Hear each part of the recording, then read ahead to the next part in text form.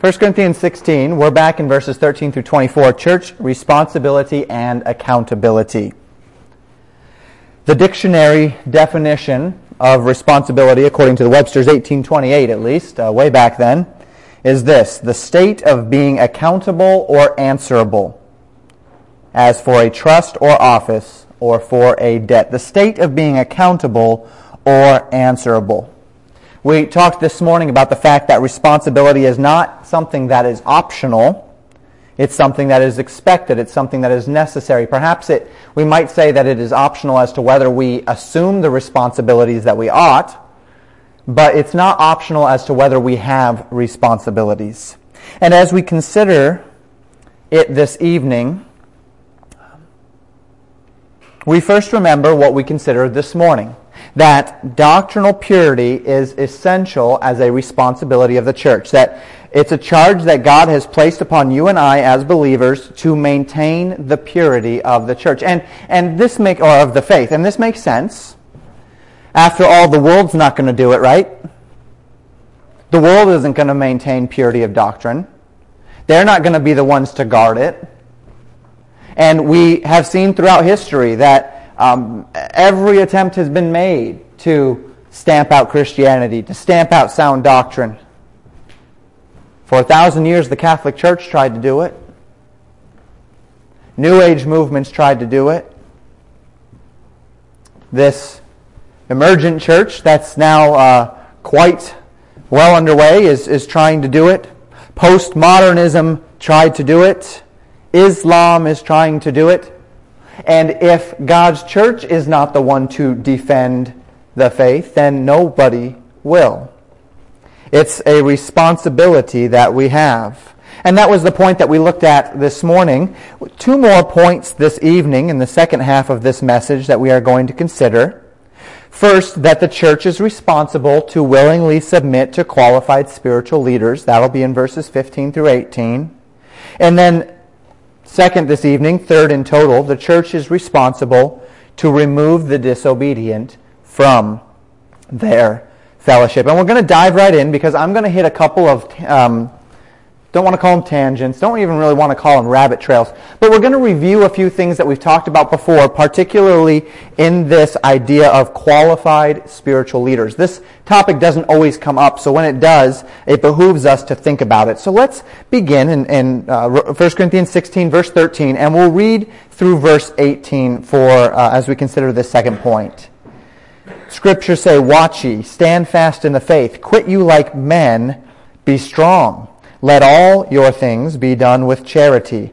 I beseech you, brethren, ye know the house of Stephanas, that is the firstfruits of Achaia, and that they have addicted themselves to the ministry of the saints, that ye submit yourselves unto such, and to every one that helpeth with us and laboreth. I am glad of the coming of Stephanas and Fortunatus and Achaicus, for that which was lacking on your part they have supplied, for they have refreshed my spirit and yours. Therefore acknowledge ye them that are such." Paul's second exhortation is that the church would willingly submit themselves to those leaders in the church who have shown themselves to be qualified, who have shown themselves to have walked according to sound doctrine. Now, presumably,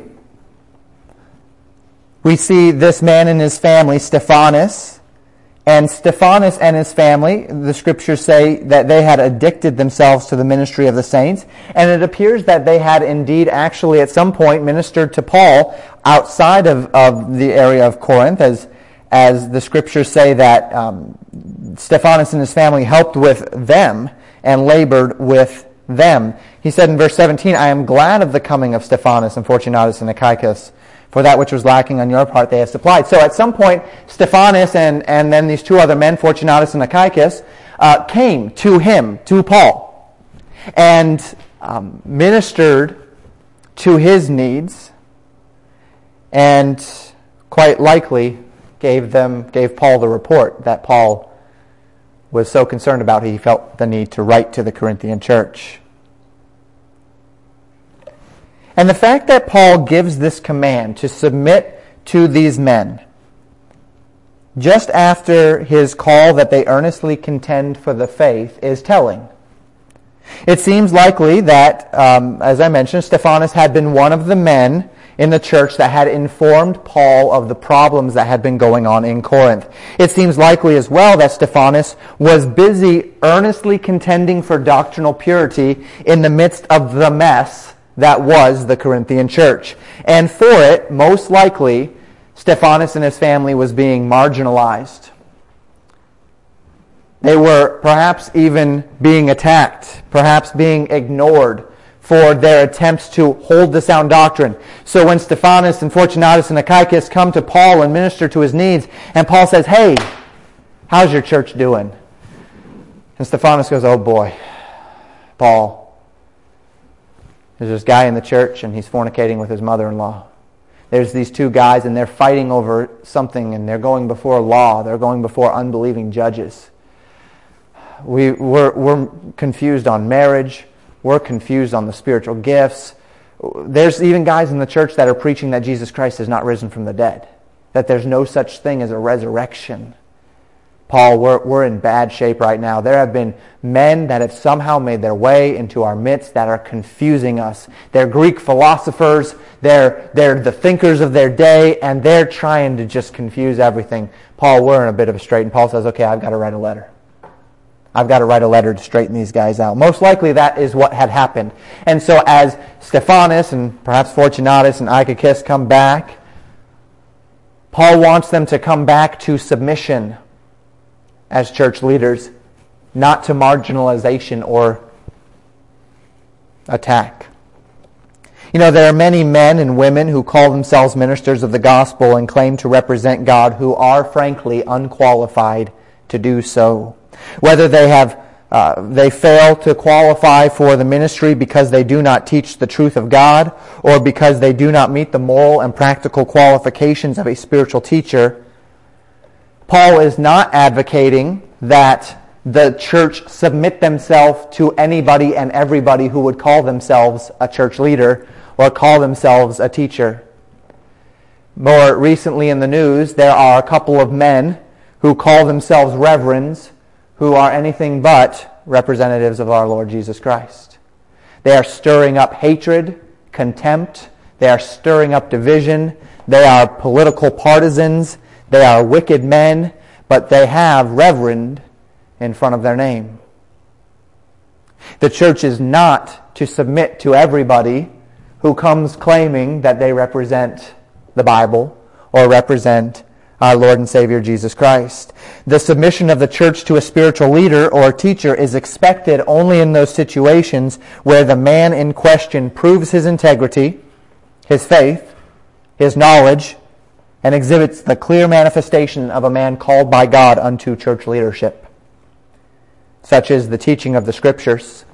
And I'd like us to turn to a few of these passages this evening. Please begin by turning with me to 1 Peter 5. 1 Peter 5. We begin here not because it's the best example of expectations of a minister, but because it gives us a definition of the pastor, bishop, elder. There are churches that break up men in different ranks by different names, and that's fine. But what we must understand from Scripture is that the idea of a bishop, of an elder, and of a pastor are indeed the same office.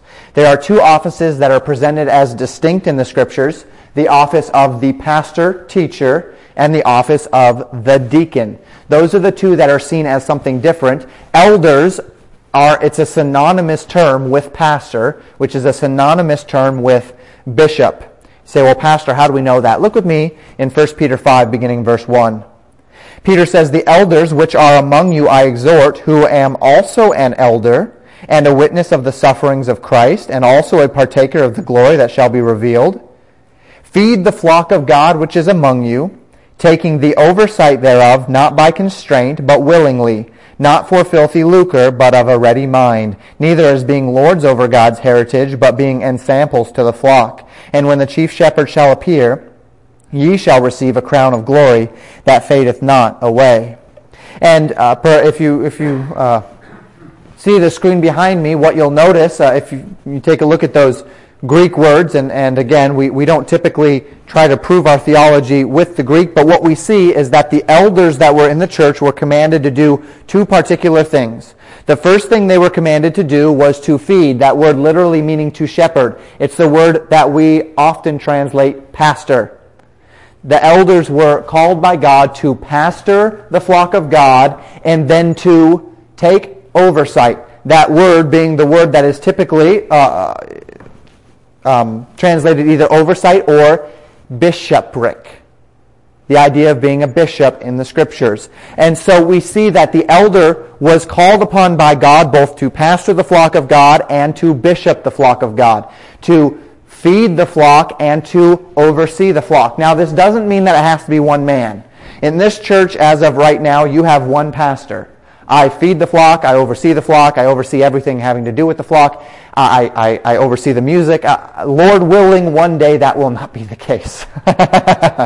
I would love to be able to put more time and effort into the Word of God and the teaching of the Word of God and put a little less time and effort into singing, which is not one of my skills, and some of the other elements of the church that have to happen, always have to happen.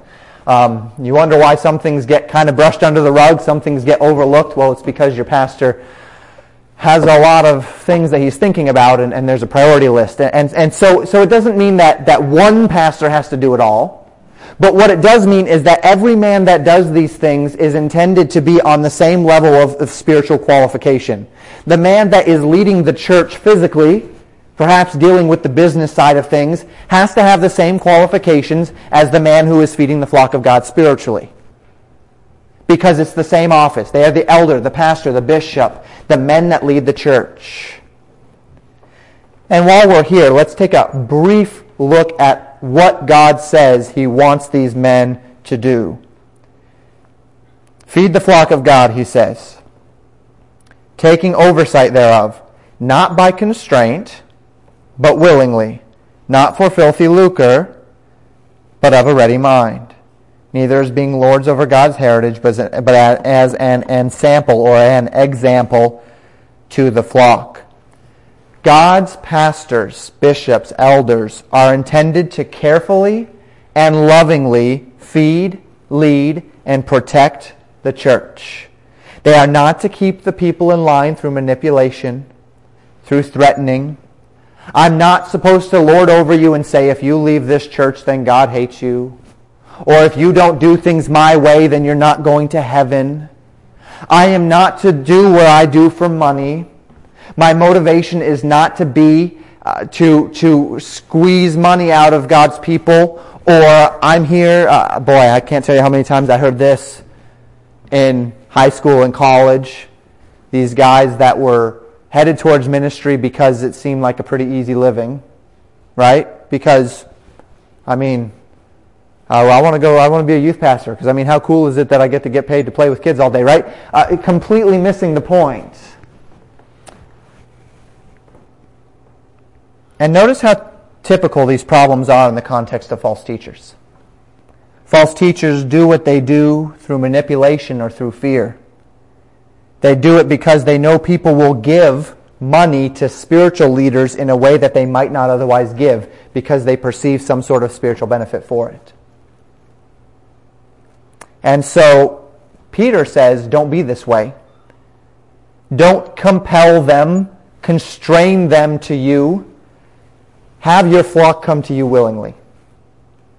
Don't do it for money. Do it for love. And don't lord yourself over them in some sort of heavy-handed leadership. If you want to lead them, don't lead them with the whip. Lead them by example. That's why we do things the way we do in this church. That's why on Accountability Sunday, nobody has to quote their Bible verses until pastor does. Because how dare I stand up here and tell you all you need to quote your Bible verses and memorize your Bible verses when your pastor doesn't. That's not leadership, that's compulsion. And so we lead by example. That is what God has called His people, His pastors, to do. If I want you to see what it means to read the Bible, to pray, to memorize Scripture, the best way I can show you how important it is by doing it myself. That is the pastor. Now turn with me, if you would, to 1 Timothy 3. This is where we see the true and the deep, comprehensive list of qualifications, not just responsibilities, as we would see in Peter, but these are the actual qualifications. This is what Paul presents. It's also found in Titus 1. But this is what Paul presents as the expectation if a man desires the office of a bishop. If he wants to get into this area of oversight or feeding the flock, this is the kind of man he needs to be. We'll begin in verse 1. This is a true saying. If a man desire the office of a bishop, he desireth a good work. A bishop then must be blameless, the husband of one wife, vigilant, sober, of good behavior, given to hospitality, apt to teach, not given to wine, no striker, not greedy of filthy lucre, but patient, not a brawler, not covetous, one that ruleth well his own house, having his children in subjection with all gravity. For if a man know not how to rule his own house, how shall he take care of the church of God? Not a novice, lest being filled up with pride he fall into the condemnation of the devil. Moreover, he must have a good report of them which are without, lest he fall into reproach and the snare of the devil. And then we see in the next several verses the expectations upon deacons, which we won't speak on this evening. I'm not speaking comprehensively, but more of an overview fashion this evening. This passage presents definitive qualifications for a man who desires to be a pastor, a bishop, an elder, one who is responsible to teach and to guide the flock of God, and also, of course, the deacon, one who is responsible to take the responsibilities off of the pastor and to assume some of the church's responsibilities in order that the pastor can dedicate his time to the ministry of the Word of God and of prayer. And according to this passage, there are several qualifications. We'll go through this list, not quickly, although we will park for just a moment on the ones that are most controversial. First, he must indeed be a man. Pastor must be a man. Now, contrary to modern teaching, the Bible is not ambiguous on this point. Look with me just one chapter earlier, 1 Timothy 2, verse 12. He says, "But I suffer not a woman to teach, nor to usurp authority over the man, but to be in silence. For Adam was first formed, then Eve, and Adam was not deceived, but the woman being deceived was in the transgression. Notwithstanding, she shall be saved in childbearing if they continue in faith and charity and holiness with sobriety." The passage is unambiguous, is it not? Women are not to have a position of teaching spiritual authority over a man, specifically in the church setting. Rather, she is to exhibit the virtues of godly submission as taught in Scripture, as we see in 1 Corinthians 14, as we see in 1 Timothy 2, as we see in 1 Peter 3. Now, earlier in 1 Corinthians, we see a similar command. 1 Corinthians 14, I mentioned, verse 34, the Scriptures say this: "Let your women keep silence in the churches, for it is not permitted unto them to speak, but they are commanded to be under obedience, as also saith the law." Now again, we see that women are not to assume an active role, authoritative speaking role in the church. Now this passage, as we consider this prohibition, we talked about this in 1 Corinthians 14. And we found that the text is not saying that women can't open their mouths in the assembly. We know that. The text is not saying that women are not allowed to speak, not allowed to pray, not allowed to give prayer requests, not allowed to ask questions. Those things are fine. But rather, they are to have no authoritative teaching, authoritative is a great word, voice in the church as it relates to teaching and leadership. Like in the home, God has ordained that women are to be biblically submissive in the church. And we went through this in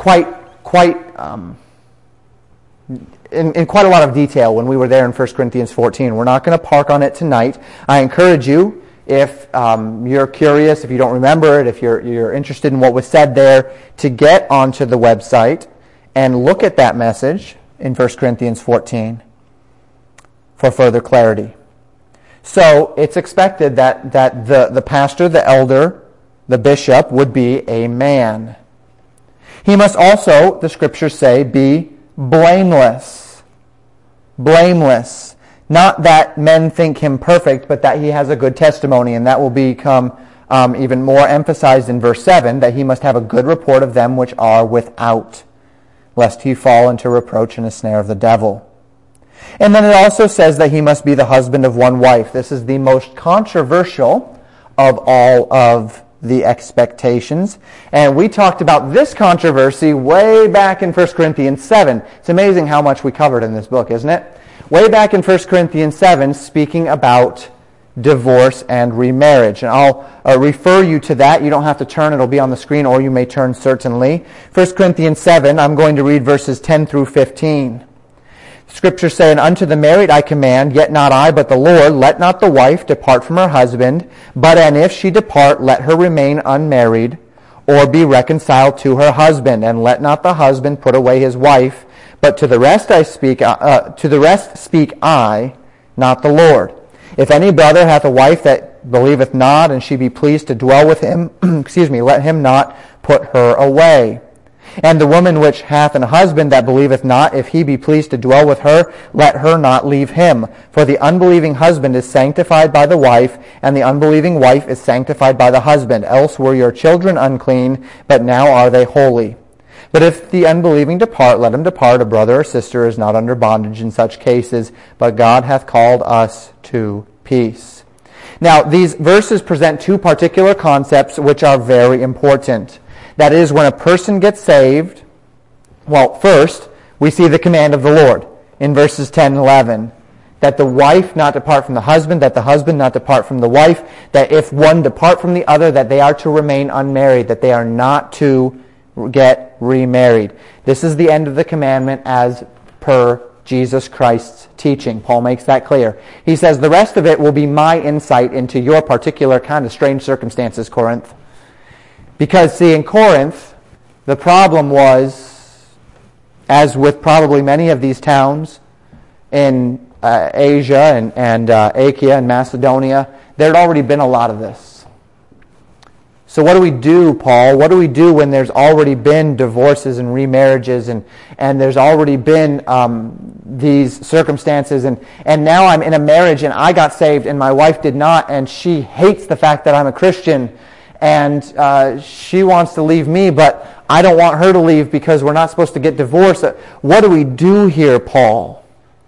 And so Paul says, well, if you're married and you have an unbelieving spouse and they're happy to stay with you, well then great. Let them stay with you. That's a wonderful thing. But what happens when they're not? And notice he says, for the unbelieving husband is sanctified by the wife, and the unbelieving wife is sanctified by the husband. And I tried to explain that to you. And what I believe the Bible says here is this. When a person gets saved, the family to which they are a part is set apart by God. Do you remember me teaching this? This does not mean that the other members of the family are saved by default, but it does mean that a believer is obligated by God to operate within the context of God's rules as it pertains to family. If the husband is saved, then he needs to treat his wife and his children the same whether they're believers or not. He needs to follow under God's rules. That means the believing wife is still obligated to fully submit to her husband even if her husband's an unbeliever. That means the believing husband is fully obligated to love his wife as Christ loves the church, even if his wife is an unbeliever. That means that a believing parent is still obligated to love and care for their children and to seek and to guide them into godliness, even if they're unbelievers.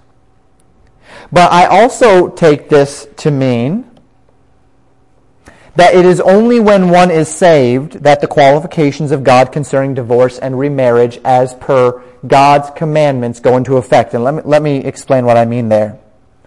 Just like any other failure of sin prior to salvation, those failures don't really carry into our believing lives spiritually.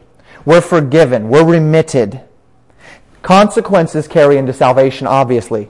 Our sins have consequences. They will carry over whether we get, even after we get saved. But these consequences will never be spiritual in nature. We're memorizing a verse right now, 2 Corinthians 5:17. But if any man be in Christ, he's a new creature. Old things are passed away. Behold, all things are become new. We don't carry the weight of our spiritual failures into our new life in Christ. So when we consider this idea that that it is at the time of salvation that either husband or wife in that family is set apart as being obligated to God's standards. So when the unbelieving wife is sanctified by the husband, the unbelieving husband is sanctified by the wife, this is a family that because there is a believer in that family, this family is set apart unto God. That before that, this family was still certainly under God's law as per the law that's written on our hearts, but not under God's commandments as per unto Christians. It stands to reckon that relationships that a man and woman had prior to any salvation in the family were not sanctified if the family is sanctified by salvation, and therefore fall under the same grace as any other sin committed prior to Christ. So just as a man could have been a great, deep alcoholic prior to him understanding salvation and getting saved and then being redeemed from that sin, or a man was a tremendous adulterer prior to salvation and being redeemed from that sin, so too, divorce is not an unredeemable sin. And so I personally believe this verse tells us that the person who has been divorced and remarried and done these things prior to salvation has not disqualified himself for ministry. In much the same way that a drunk or a fornicator is not disqualified from ministry after he is saved and redeemed from his life of sin. Rather, I believe Paul is speaking within the context of believers here, saying that when you are a believer, you are now obligated to the expectations of God for a believing family. Even if your family is a group of unbelievers, you are now a part of a sanctified family before God. Sanctified unto the expectations of God for that family. Therefore, there is no allowance by God for divorce. And of course, Paul says, now if the unbeliever divorce leave you, he says, in those cases, you as the believer are not under obligation by God to pursue reconciliation, because God has called us unto peace. And of course, there's no peace in a house divided. Now, you say, Pastor, that's really confusing. I don't quite understand what you were trying to teach there. Go back to 1 Corinthians 7, my sermon on that. I preach it much more thoroughly, and you can get a greater idea of the difference that I believe the Scriptures quite clearly, in fact, paint as to a believing family versus an unbelieving family, and the obligations upon a believing family as opposed to the obligations upon an unbelieving family. And you do not have to agree with me. There are most in my circles would disagree with me on this and would say, no, if a man has ever had a divorce, if a man has ever been remarried, if a man has ever married someone that's been divorced or remarried, then they are disqualified for ministry. That's how most in my circles, in our circles, would take this. I disagree with them, but I also disagree with those that have chosen to conveniently ignore the very clear command in Scripture that divorce is wrong and for a believer is absolutely unacceptable before God. Now, if you have been divorced in this room or listening online, that does not mean you can't be used by God. If you've been divorced after being saved, that does not mean you can't be used by God. You can still be used by God greatly as you recognize what you've done wrong, and it certainly doesn't mean that you get divorced from your new spouse to try to undo the sin that was done. You don't do that. Nowhere in Scripture does it say that we undo sin by more sin. But we do recognize that there's something wrong there, and we admit it. And we don't try to compromise the teaching of Scripture to justify our past mistakes, even if we have to admit that we've made some mistakes, because who hasn't? And so, Paul, as he gives these qualifications, says that one of them is that the man must be a husband of one wife. Now, most will say today, one wife at a time. One wife at a time, and that's how they try to get around this divorce thing. But that's not what the Bible is saying. The Bible is saying that as a believer, I believe as a believer, some would say ever, a man must not have had any divorce or remarriage, because God sees that marriage as knit before God. The two become one flesh, the Scriptures say. Jesus Christ taught that. God taught that. What God hath joined together, let no man put asunder. And so that relationship that is sanctified, ordained before God, which I believe happens in, as far as spiritual qualifications for the church, I believe that happens in only when there's a born-again spouse. Others would say it happens regardless of whether there's saved individuals or not. Regardless, that is the marriage that God sees forever. That is the one that He ordains. So if you get divorced and marry again, you have a second wife. It's not one at a time. It's a husband of one wife. And that is the qualification that is given here. He goes on. He says the man must be vigilant.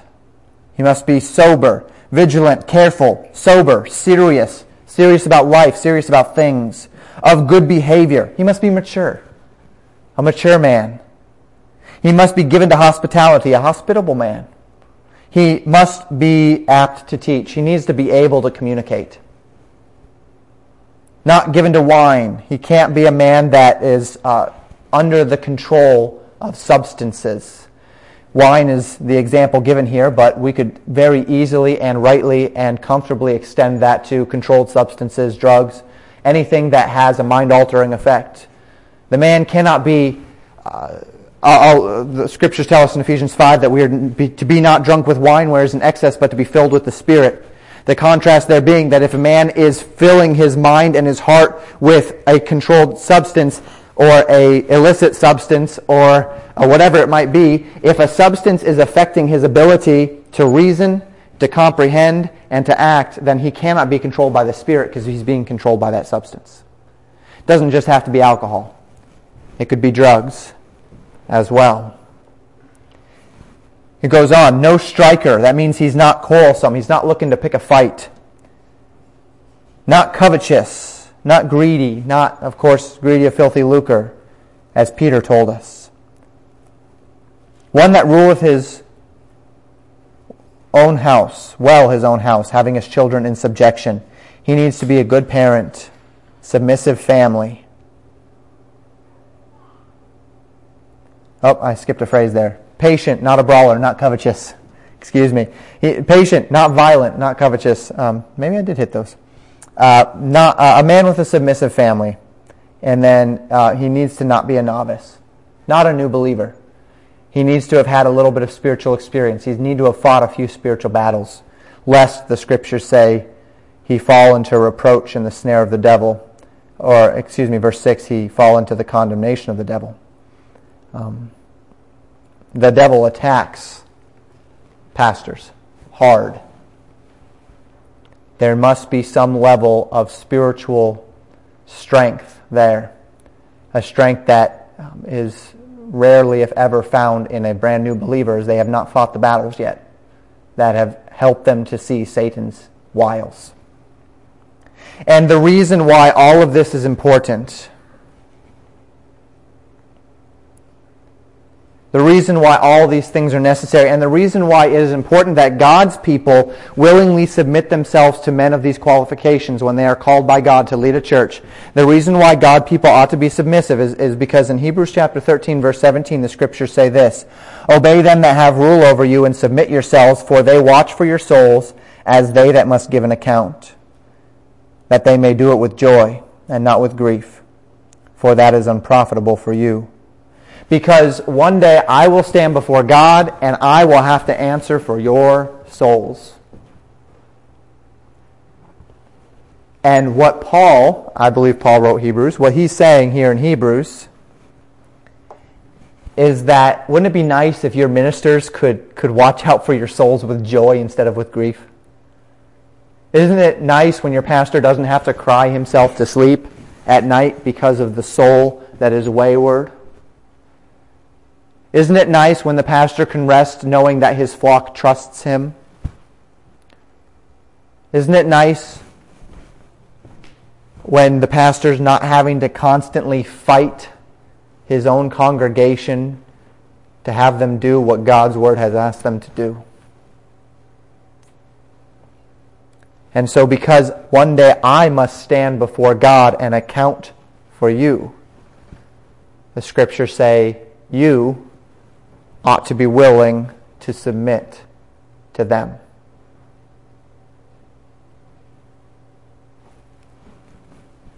So the church is responsible to willingly submit to qualified, and we've taken some time to define that, spiritual leaders. By Paul's own reckoning, the house of Stephanas was a house that had proven themselves to be men of great love for God and of tremendous integrity. And when these men are present, it was expected by Paul that the church would willingly submit to his teaching as well as to his correction. So the church is responsible to willingly submit to qualified leaders. Our second point this evening, our third point of this two-part message, final point, is found in verses 19 through 24. Let's look at it together. Back to 1 Corinthians 16. You'll have to give me a moment to turn back there. Beginning in verse 19. The churches of Asia salute you. Aquila and Priscilla salute you much in the Lord with the church that is in their house. All the brethren greet you. Greet ye one another with an holy kiss. The salutation of me, Paul, with mine own hand. If any man love not the Lord Jesus Christ, let him be anathema, maranatha. The grace of our Lord Jesus Christ be with you. My love be with you all in Christ Jesus. Amen. The church is responsible, third and finally, to remove the disobedient from their fellowship. The crux of this final point is right there in verse 22. If any man love not the Lord Jesus Christ, let him be anathema, maranatha. This phrase is actually, in our King James, I don't know what it says in other versions, but in the King James, it's just a transliteration of the Greek. In the Greek, I would literally read this, anathema maranatha. Anathema maranatha. So anathema maranatha is literally just an English transliteration of the Greek phrase. And it means to religiously ban someone from personal fellowship, anathema, for the Lord cometh, maranatha. To religiously ban someone from personal fellowship, for the Lord cometh. In certain circles today, we call it excommunication. Now, the Catholic idea of excommunication is you're removed from the church, therefore you are not going to heaven, because they believe that you have to be a part of the church in order to go to heaven. That's nowhere taught in the Bible that you have to be a part of the organized church. You have to be a part of the spiritual church, which is through salvation.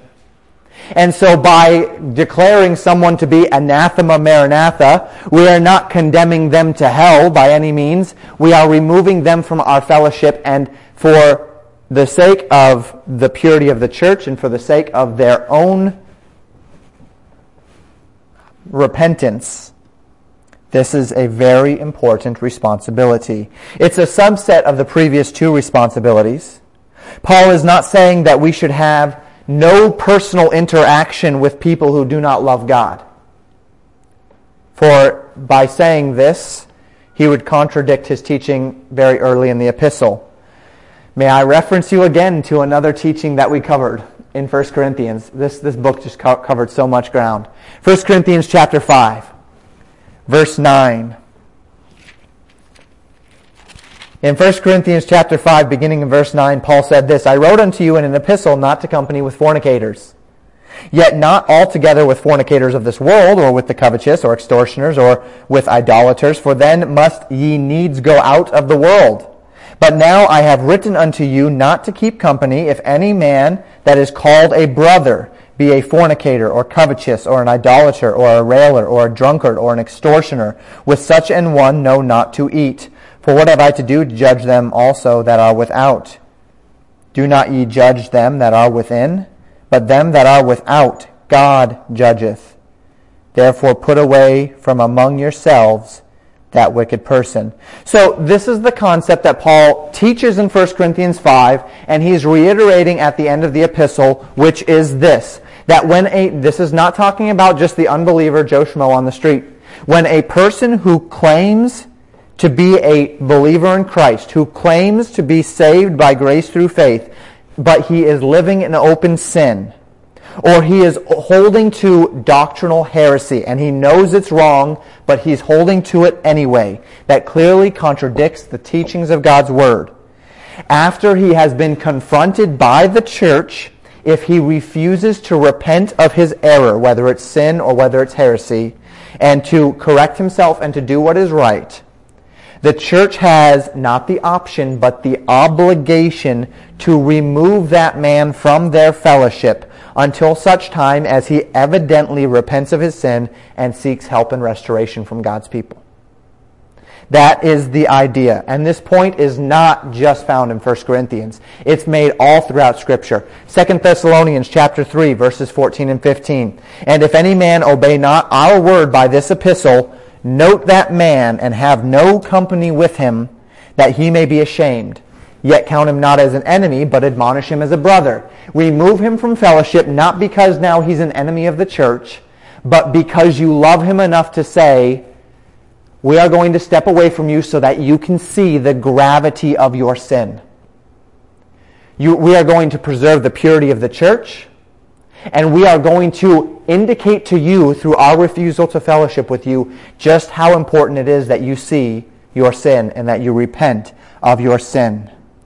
As a church, we must separate from ministries that are not walking according to the truth of God's Word. As individuals, we must do the same. As a church, we must do this on an individual basis. And the point is not that they should feel our wrath, feel our coldness, that they should feel like an outsider, but rather they should recognize our love for the purity of the faith and our desire that they would be a part of that purity. And so we remove them from fellowship until such time as they recognize their need to be a part of the purity of the church. This is hard stuff. This is not easy stuff to think about. This is not something that we think about doing with joy. And when we do remove them from our fellowship, we remove them with the understanding that every second of the day we're waiting to bring them back. We're longing to bring them back. This is perhaps the most difficult responsibility of the church, because it is a duty that cannot be performed in pride or in anger. It can only be done properly when it is done through humility, through love, and certainly in great sorrow. For it is meant for the man who, though he claims salvation, is rejecting the commands of Christ, the commands of the one who loved him and gave himself for him. But it is still a responsibility of the church, and it is such because the church must remain pure. The church must remain pure, both doctrinally and practically. The implications upon the church in Corinth would have been dramatic here, would they not? Recall some of the things going on in the church. They had a man in the church fornicating with his mother-in-law. It was now the duty of the church to confront that man and to give him a choice, to openly repent of his sin or to be removed from their fellowship. They had men in the church who were going to law one another against unbelievers. They had people in the church abusing their liberties. They had people in the church preaching that Jesus had not risen from the dead. They had people abusing their spiritual gifts. And it was now the duty of the church to confront each one of these people and to give them a choice. Humbly repent of their sin before God or be removed from fellowship. And if he did repent, then the duty of the church would be to restore him. And Galatians chapter 6 teaches us this concept. Verses 1 and 2, Galatians 6, 1 and 2 says this, Brethren, if a man be overtaken in a fault, ye which are spiritual, restore such an one in the spirit of meekness, considering thyself, lest thou also be tempted. Bear you one another's burdens and so fulfill the law of Christ. If a man truly does come before the church repentant and desirous to be right before God, just as much as it was the duty of the church to withhold them fellowship from them, it is the duty of the church to humbly and lovingly, patiently help that man or woman out of their sin and into right fellowship with the Lord.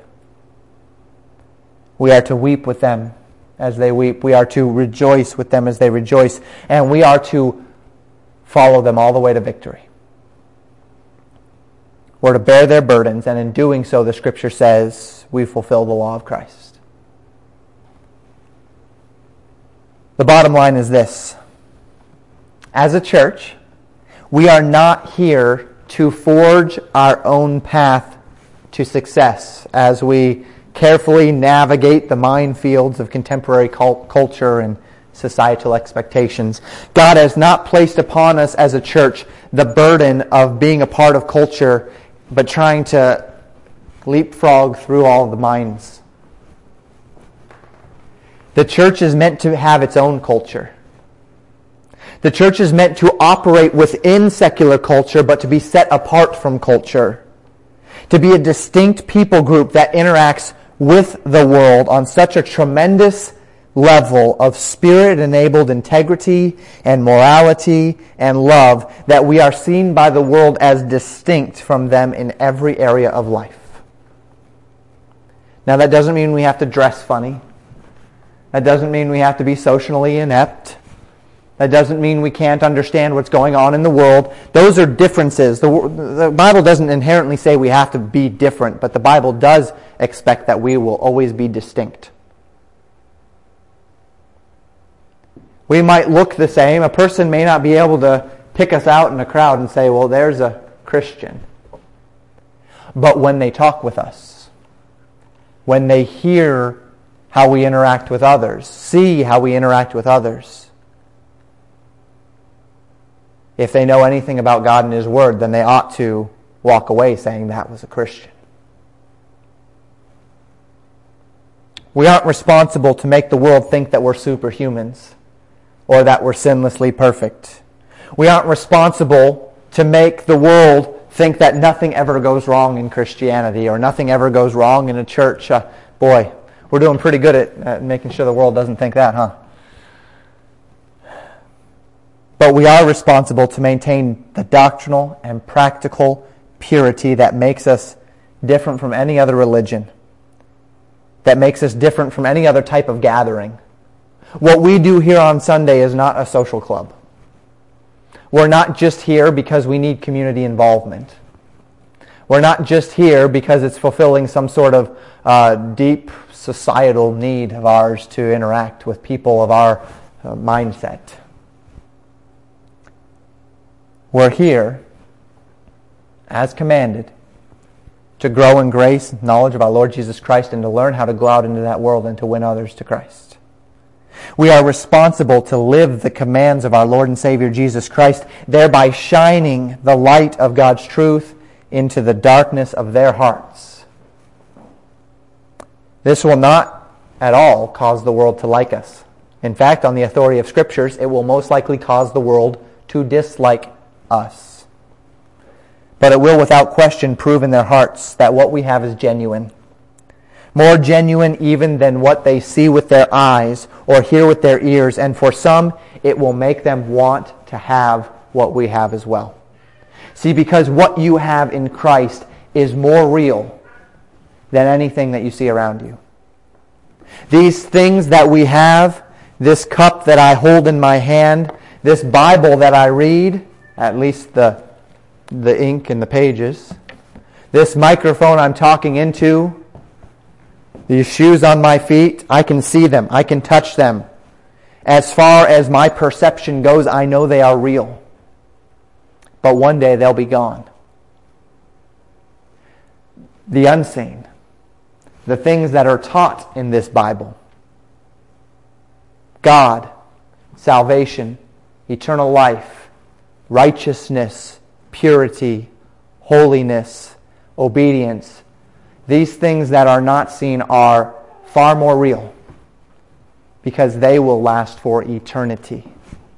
When everything else is burned up, those things that are of God will endure. And that's it, right? That's our purpose. This is our reason. This is what God has elected us to do. This is why we are called to be rightly related to Him, so that we can show others how to be rightly related to Him. So I guess as we close, the question is this: are we doing it today? Are we fervently and lovingly contending for sound doctrine? Are we living it? Are we willingly submitting ourselves to the teaching and correction of qualified spiritual leaders? Are we removing in our own lives the disobedient, restoring the repentant, in order that we might have a pure and spiritual body to present to the world? This is our charge. This is our responsibility.